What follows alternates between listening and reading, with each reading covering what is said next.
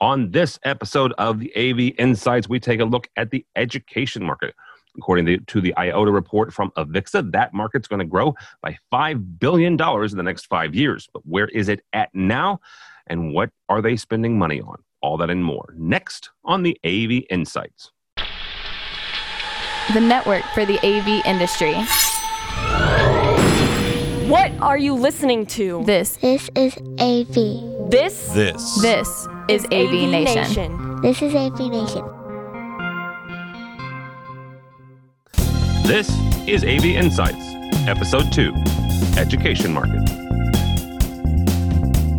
This is AV Insights. My name is Tim Albright. I'm your host. We look at the research and market data that Avixa provides us through the IOTA reports and kind of take a look at what those folks in those market areas are saying. With us today, as always, Mr. Sean Wargo from Avixa. Welcome, sir. Thank you, Tim. Great to be here. Also, along for the ride and give us their insights, first and foremost, Adrienne Dayton. Adrienne is from Education Spaces. Welcome, or Ed Spaces. Thank you. And from Notre Dame, Mr. Tim Chicos from Notre Dame. How are you, sir? Doing well, thank you. Awesome. So, Sean, we'll kick it off with you here and talk about some of the things that you guys have discovered in the IOTA reports and the research that you've done. Right now, we're looking at around a little bit more than 20 billion when it comes to education spaces. That's obviously going to be impacted by COVID. However, you guys are seeing over the next 5 years, that's going to increase by another 5 billion. When you're looking at that, where are some of the areas that you guys are seeing specifically about where some of those increases are coming from? Sure. It's no surprise, I think, as we all look at the realities of the pandemic and needing to do everything that we have normally done from a more remote perspective, whether it's work or learning, even events, etc. We're remote participants in those activities now. So that transition, particularly in the higher ed space, we've been talking about outfitting classrooms and other sorts of things just to support that virtualization. What it means for higher ed, while, as you noted, Tim, we have a decline in this market, top line declines in global pro AV certainly hit very hard, as some areas were hit pretty dramatically by shutdown of events. Education is a little less so. So in 2020, down from a peak in 2019, we're down about 2% in terms of global revenues for pro AV, and then that returns to growth in 2021. What's unique about education is that in 2021, we actually see revenue expectations that exceeded what was happening in 2019. In most other cases, this is not until 2022 that we see a return to growth. There's a lot of theories about why that happens. I think part of it is no classrooms and education institutions are having to adapt to pandemic guidelines and remote learning and all those sorts of things. And so we're expecting that the AV industry is a part of that solution area, and which is why education looks a little bit better, perhaps, than other categories. I think part of the hope in our panel today is to stress test that a little bit, just kind of hear a bit more about what our panelists are seeing and hearing as boots on the ground and kind of experience their direct experience in this education market. But I think it's that shifting, the duality now of a virtualization of, let's say, classroom and learning that is creating this opportunity inside Pro AV to make sure that our educational institutions are able to support this remote phenomenon in similar fashion that corporate and others are.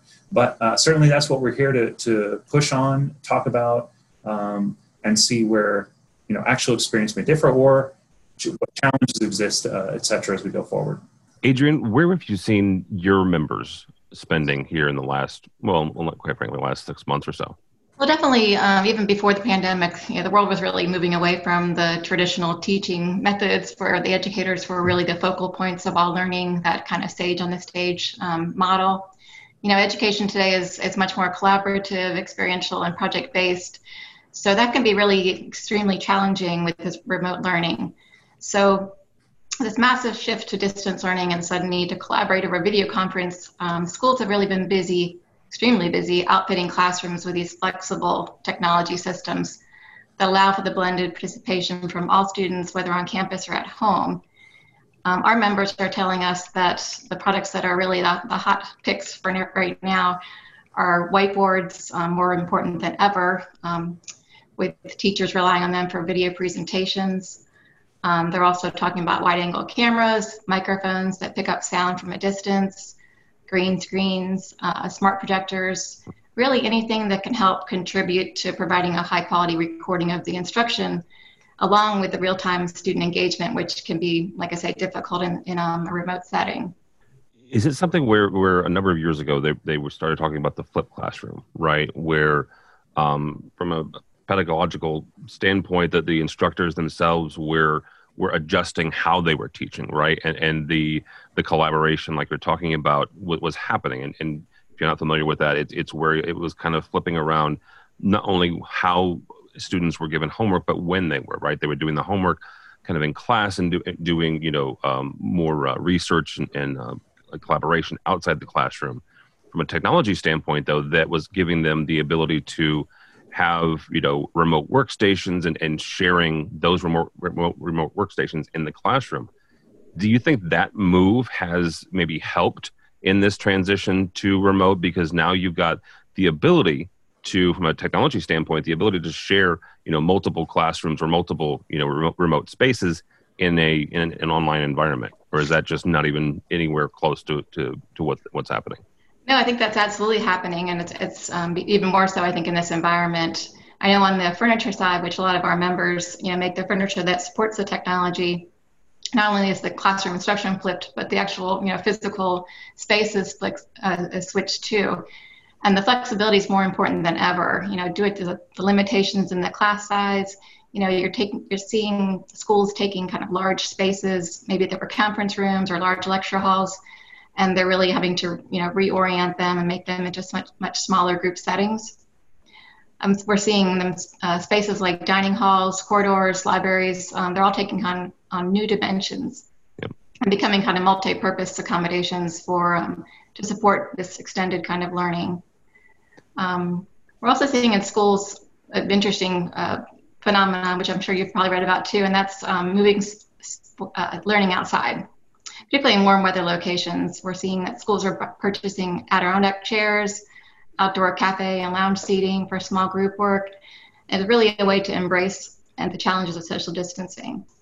Yeah, both from the outside standpoint as well as the leveraging those cafeterias and those bigger spaces, right, where we can stay 6, 8, 10 feet away from each other. Mm-hmm. Tim, bringing you on this from you and talking with your colleagues as well, whether that's at Notre Dame or your colleagues at other campuses, what are you hearing that those folks have been spending money on as we've made this transition and during this pandemic?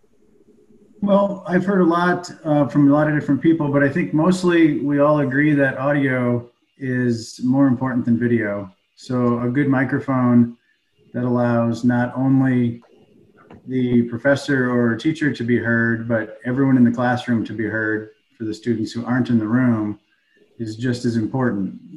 Being able to hear the professor teach is one thing, but be able to hear the conversations in the classroom, I think is just as important. And then to have video on top of that, to be able to present, whether it's with a document camera or a good camera that can zoom in on the chalkboard.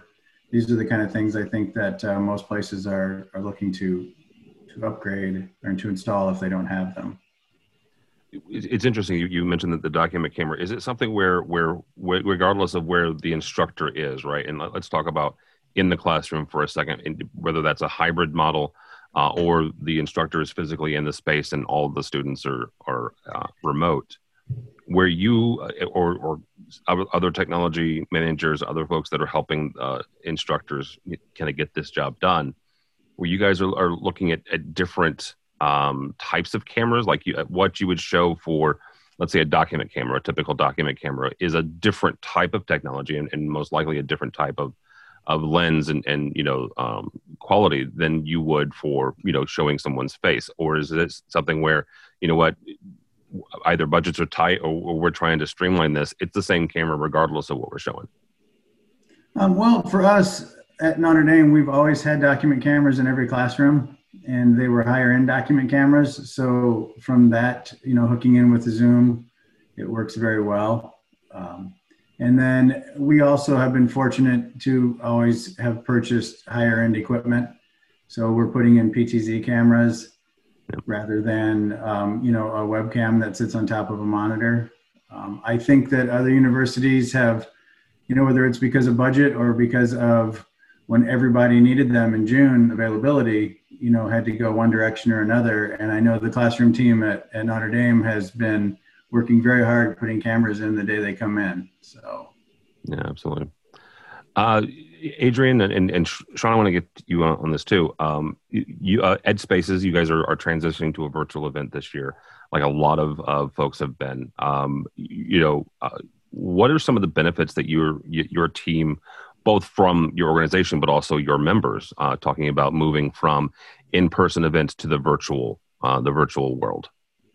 Yeah, well, this is new territory for everyone. Our Ed Spaces digital experience, we're calling it, is a little bit different because we are relying on like an intuitive interface and artificial intelligence algorithm to match the attendees with both the products that they might see, the companies that manufacture them, but also the sessions that will pertain mostly to them, and then to make connections from attendee to attendee. So based on some questions that they answer in the beginning, we're hoping it still be a very appointment-driven event where they can make the connections that they need to make versus just kind of the shotgun approach that sometimes happens even on a trade show floor. So we're looking at doing things a little bit differently. We're going to have a couple preview days with a keynote speaker and a couple of days that are just dedicated to the dealer and manufacturer community, and then open it up to more of our traditional sessions, but with a lot of interactivity, some live chat, live Q&A, and some pre-recorded tours and sessions mixed in. So we're looking forward to trying something new and hopefully seeing some benefits. Yeah. Sean, what are you finding out in talking with other members and other technology folks when they're looking at transitioning over to the virtual world for their events? Yeah, I think that one of the questions that we've had about the marketplace, and we're sort of seeing it play itself out, is this shift towards, let's call it democratization of broadcast. So organizations, enterprise, education, you name it, across the board, kind of in live events professionals having to shift into this mode of support for distribution of content. So we're kind of interested in that as an opportunity area, even for Pro AV, and particularly for live events professionals whose job was, helping to facilitate and support in-person events, but having to pivot really rapidly over to this more of a distributed model, a broadcast model, let's call it, even for these companies. So we're curious about that too. I know, Jim Chicos, you talked about the increased events or the opportunity for increased events even at Notre Dame, and whether it's K through 12 opportunities and events for our memberships across organizations. I wonder about that. Is that somewhat what you've seen in terms of a shifting support for events, how you kind of support that? Audio, clearly a big part, making sure we're capturing good audio. But even on the just pre-production, post-production, content optimization side, how have things changed? Is it a different world? Is there more need and demand there than ever before? There certainly is. I know that when I moved over here in July, the norm was, say, 30-ish events by the first of the month and 60 by the end of the month. And for instance, last month we had 72 events on the books on the first of the month. So it is expanding. And I think it's because, what used to be two people who'd come into the studio and have a conversation for 30 minutes or an hour, and that would be live streamed to a web page, now involves us bringing in two people with Zoom and putting them each up, full screen and making them simulated cameras. And then the conversation in our studio still puts all the broadcast flair of, their names across the bottom and all of that kind of stuff. So it still looks like an in-studio production, but it's all taking place over Zoom. Tim, talk about some of the benefits and also some of the drawbacks that you guys have noticed over the last 2 or 3 months with the increase with the virtual or the digital experience. Well, I think one of the interesting stories was we had a client who told us during an orientation Zoom meeting that they actually had more interaction than an in-person event. And it was because if there's 300 freshmen in a classroom or in an auditorium and someone wants to ask a question, it could be, embarrassing or maybe they don't want to sound like that person asking that question, right? When they can do it anonymously through the Q&A feature of Zoom, there was much more interaction and much more ability for the people presenting to drive the conversation in the direction that maybe they would have never realized people were sitting there wondering about. And now, since it's virtual, it's a lot easier to ask a question when no one knows who you are, right? So. Yeah, and I've heard that that's much better for the introverted students. And that's probably the same goes for trade show attendees as well, conference attendees. I think it opens up a world that they might not know about. Yeah, I know we've seen it as a content producer too here at Avixa, doing sessions for our own virtual events. Expanded opportunity for audience, certainly more audiences coming to a given event. Definitely agree, a lot more engagement questions coming in from those audiences. Of course, the in-person feedback of the facial expressions. Are you with me? Are you not with me? I can't always see that. The speaker doesn't always get to see the chat and kind of know what's going on. But yeah, absolutely a plus side to all of this that hopefully becomes a learning for us, I think, as we all talk about virtual hybridization of events going forward. There's something to be utilized from both experiences, that in-person and that online, and kind of changing the way we do events as we go forward. I'm curious, though, about the pain points. So where are we still seeing opportunity for improvement? What in both of your experiences, kind of not necessarily specific to your organization, but where are there opportunities for us to do better as technology companies, whether it's hardware, services, support, all those kinds of things together? Where does it kind of hit the road for you guys? Well, for me anyway, I mean, this, our meeting here is over Zoom, and lighting is important, audio is important. I think as a manufacturer, to come up with a really clean, all-in-one camera, mic, light. I mean, I know they're out there. I know there's manufacturers that make them, but those are the kind of things that for a VIP event, if they show up at a Zoom call and it's dark out and they don't have a window or a light and the lighting is poor, it doesn't come off looking good from a production standpoint. So I think that for me is one of the big things that I'm looking for, is that magic one USB cable, light, camera, microphone. Yeah, I know when Tim was talking about some of the products that were really needed now and installing the cameras as soon as they arrive, and the supply chains have been significantly disrupted, so it often does take longer to get what the schools need. And in some cases, you just have to pivot to a different product completely just to get the solution that you need, that the teachers are needing, the students need. I think the one disappointing factor in this is really, we've made so many strides in recent years toward like project-based learning, and classrooms are now substantially less collaborative due to the social distancing. So overcoming some of those challenges, figuring out how to work best with the furniture, for example. Many schools were able to make do with the furniture they had to facilitate these, less students and more distance, just by, putting some furniture into storage, blocking off seats, that kind of thing. But others really needed to invest in new equipment, new things, new seating, new arrangements, just to make the groups kind of work better. Yeah. Adrian, I want to kind of hit on that for a second. What are you finding with some school districts that have traditionally had issues with funding, right? And you're mentioning the fact that there are districts now that have to go in and get brand new furniture because of the social distancing.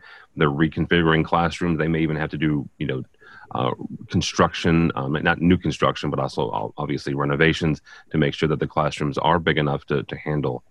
What about those school districts that are in the less advantaged areas of the country? What are you hearing back from them, and how are they able to kind of overcome this to make sure that there's not there's not a group of kids that are being left behind? Yeah, well, that's sort of, I guess, two different questions, but the overall feeling is that, the hybrid learning is really here to stay. So, schools and colleges, they really can't look at short-term solutions. They've got to, look at what works and what they, spend their money wisely in the school K-12 circumstance, because, they're top public dollars and same with college, public dollars being spent. But we know that schools are under incredible pressure right now. They need to be careful with their purchases, make sure they're buying things that will last. The portable and flexible furniture that can be easily moved and rearranged is really definitely a key. In terms of capital spending on school building and renovation projects overall, those that were already approved and funded are moving forward in design. And in many cases, they'll be done and open earlier than previously scheduled. That's one positive sidelight. While schools were empty this spring and summer, many projects were fast-tracked and spaces were refreshed and new furniture and fixtures were added to accommodate not only distance learners, but also get ready for the return of students, whether it's now or in the future. In terms of the equity, we do definitely need to make sure that kids don't fall through the cracks, particularly those most vulnerable students, whether they're from high poverty areas without adequate funding for technology investments, or those that just have special needs or are English language learners. Recent research has really pointed to significant losses in learning as a result of the abrupt shift to remote instruction. So it's really important that they get the funding, this additional CARES money that's being talked about. That's very important that everybody get what they needed. The racial and socioeconomic achievement gaps are predicted to widen even farther because of these disparities with access to computers or home internet connections or direct instruction from teachers. Yeah, absolutely. Sean, I want to bring you in on this. There's a number of organizations from the commercial AV industry area. Thinking of there's a group in Baltimore that's getting together, Christopher Hope from the Loop Lab up in Boston that are trying to help folks. Their local areas. What else have you heard, or if anything, from our community talking about, helping to kind of bridge that gap and make sure that from a technology standpoint that the students that are being sent home to remote learn, as Adrian said, don't fall through the cracks? Yeah, it's a really good question, and I think it's early days. In fact, if anything, I think as we listen to Adrian, it should be call to action, right? It's what can we do? What should we be doing? There's certainly a lot of movement in the industry, even around issues of diversity, and I kind of view this as one of those, right? This is another aspect of the same phenomenon where we're trying to make sure that we're dealing with racial inequities and other issues of diversity in the population. So it's another facet of it, right? And I think that's something that organizations like Avixa try to work with their members to find out where there is opportunity and interest in supporting. And clearly this sounds like one. I think, if anything, it's a multi-layered challenge. Some of it is how do we collectively come together to provide funding and support and technology. Some individual companies are probably already doing that, and I would love to hear about some of those case studies where integrator installers are working with, say, local K through 12 to try to make sure that kids are kitted in their home to support with maybe distributor or manufacturer backing. But I admit I don't have a lot of that information. I would love to hear more about it, and I think that this is a great call to action to kind of talk about it more as an industry, because clearly an issue. Any of us with kids certainly feel it directly, whether at K through 12 or even college level. So let's see what we can do is the answer. Tim Chicos, as we kind of wrap up here, we want to take a look at what you guys, or maybe some of your colleagues at other colleges, have done during this transition. Is it something where you guys kind of looked inside yourself, or again your colleagues, Notre Dame, so you're close to University of Indiana or Indiana University, or just across the state line there at U of I, where those folks, those technology managers at the higher ed level, were kind of looking at themselves saying, okay, what can we do? What can we do internally? Or is it one of these things where they were looking at the needs going, you know what, we got to lean on our integrator partners, or dealing directly with the manufacturers? How are you hearing that folks just got things done in these last 6 months? Well, I think it's been a good mix of all those things. I know on campus at Notre Dame, we've had some outside vendors in, we've done some things internally. And I know some of my friends down at IU, like you mentioned, they're doing a lot of it in-house. And they may use outside help as well. And I know some of the other guys have told me that they rely completely on outside vendors because they don't want their staff in the classrooms, just in case of a COVID situation, that they sort of keep them separate, the integrators from their own staff. And, fortunately, I've not heard of a situation where things got out of control with COVID. So it seems like everybody has really worked it out well with mixing up internal staff with outside staff. Real quickly on that, and if you can't answer this, I understand, but I know in talking with some integrator partners, not from Notre Dame on the Illinois side of this, that certain universities had, the integrators had to produce their safety guidelines, their COVID safety guidelines, and provide not just the personal protection equipment to their employees, but demonstrate to the organizations, to the universities here in Illinois, where I am, what their guidelines are. Is that something that you're hearing that other colleges and universities are kind of asking of their integrator partners? So we are doing it. I'm sure we're doing it on the installation side of things in classrooms, but I know that on the production side, if a cameraman, we just did a football game here this weekend, and everyone, all of us employees have an online form we fill out every single day, Saturday, Sunday, holidays. We fill it out every day. And if anyone comes on campus to work for us, they either do it on paper or if they're able electronically, basically the same form. So we can track if anyone has had anything, brought something on the campus and who they interacted with those days. And even to get into the stadium on game day, we have our temperatures taken on the way in the door. So, wow, very good. Adrian, kind of back to the first question I asked Tim. What are you hearing from your members as far as what they're doing? Typically for K-12, they typically do rely a lot on their integration partners. But are you hearing them going more and focusing more internally and just kind of getting the job done that way? Or are they, really leveraging the partnerships that they have, both with the integrators, but also with the manufacturers as well? Yeah, that is a bit out of my wheelhouse, to be honest. But I really think it just depends on the size of the school and district and the members that they're working on, as far as whether they have the in-house teams or not. I do know that the needs of a large school district are massive, so expertise is often needed from outside. And whether you're talking about integration, equity access, they're bringing in all kinds of experts to help them figure it out. And a process that might normally take sort of years in the planning, they just had to fast track and make it work. So they really did an incredible job. I'm amazed that all that can be accomplished in a short period of time. All right. As we all kind of wrap up here, and Sean, I'll start with you since you're the researcher.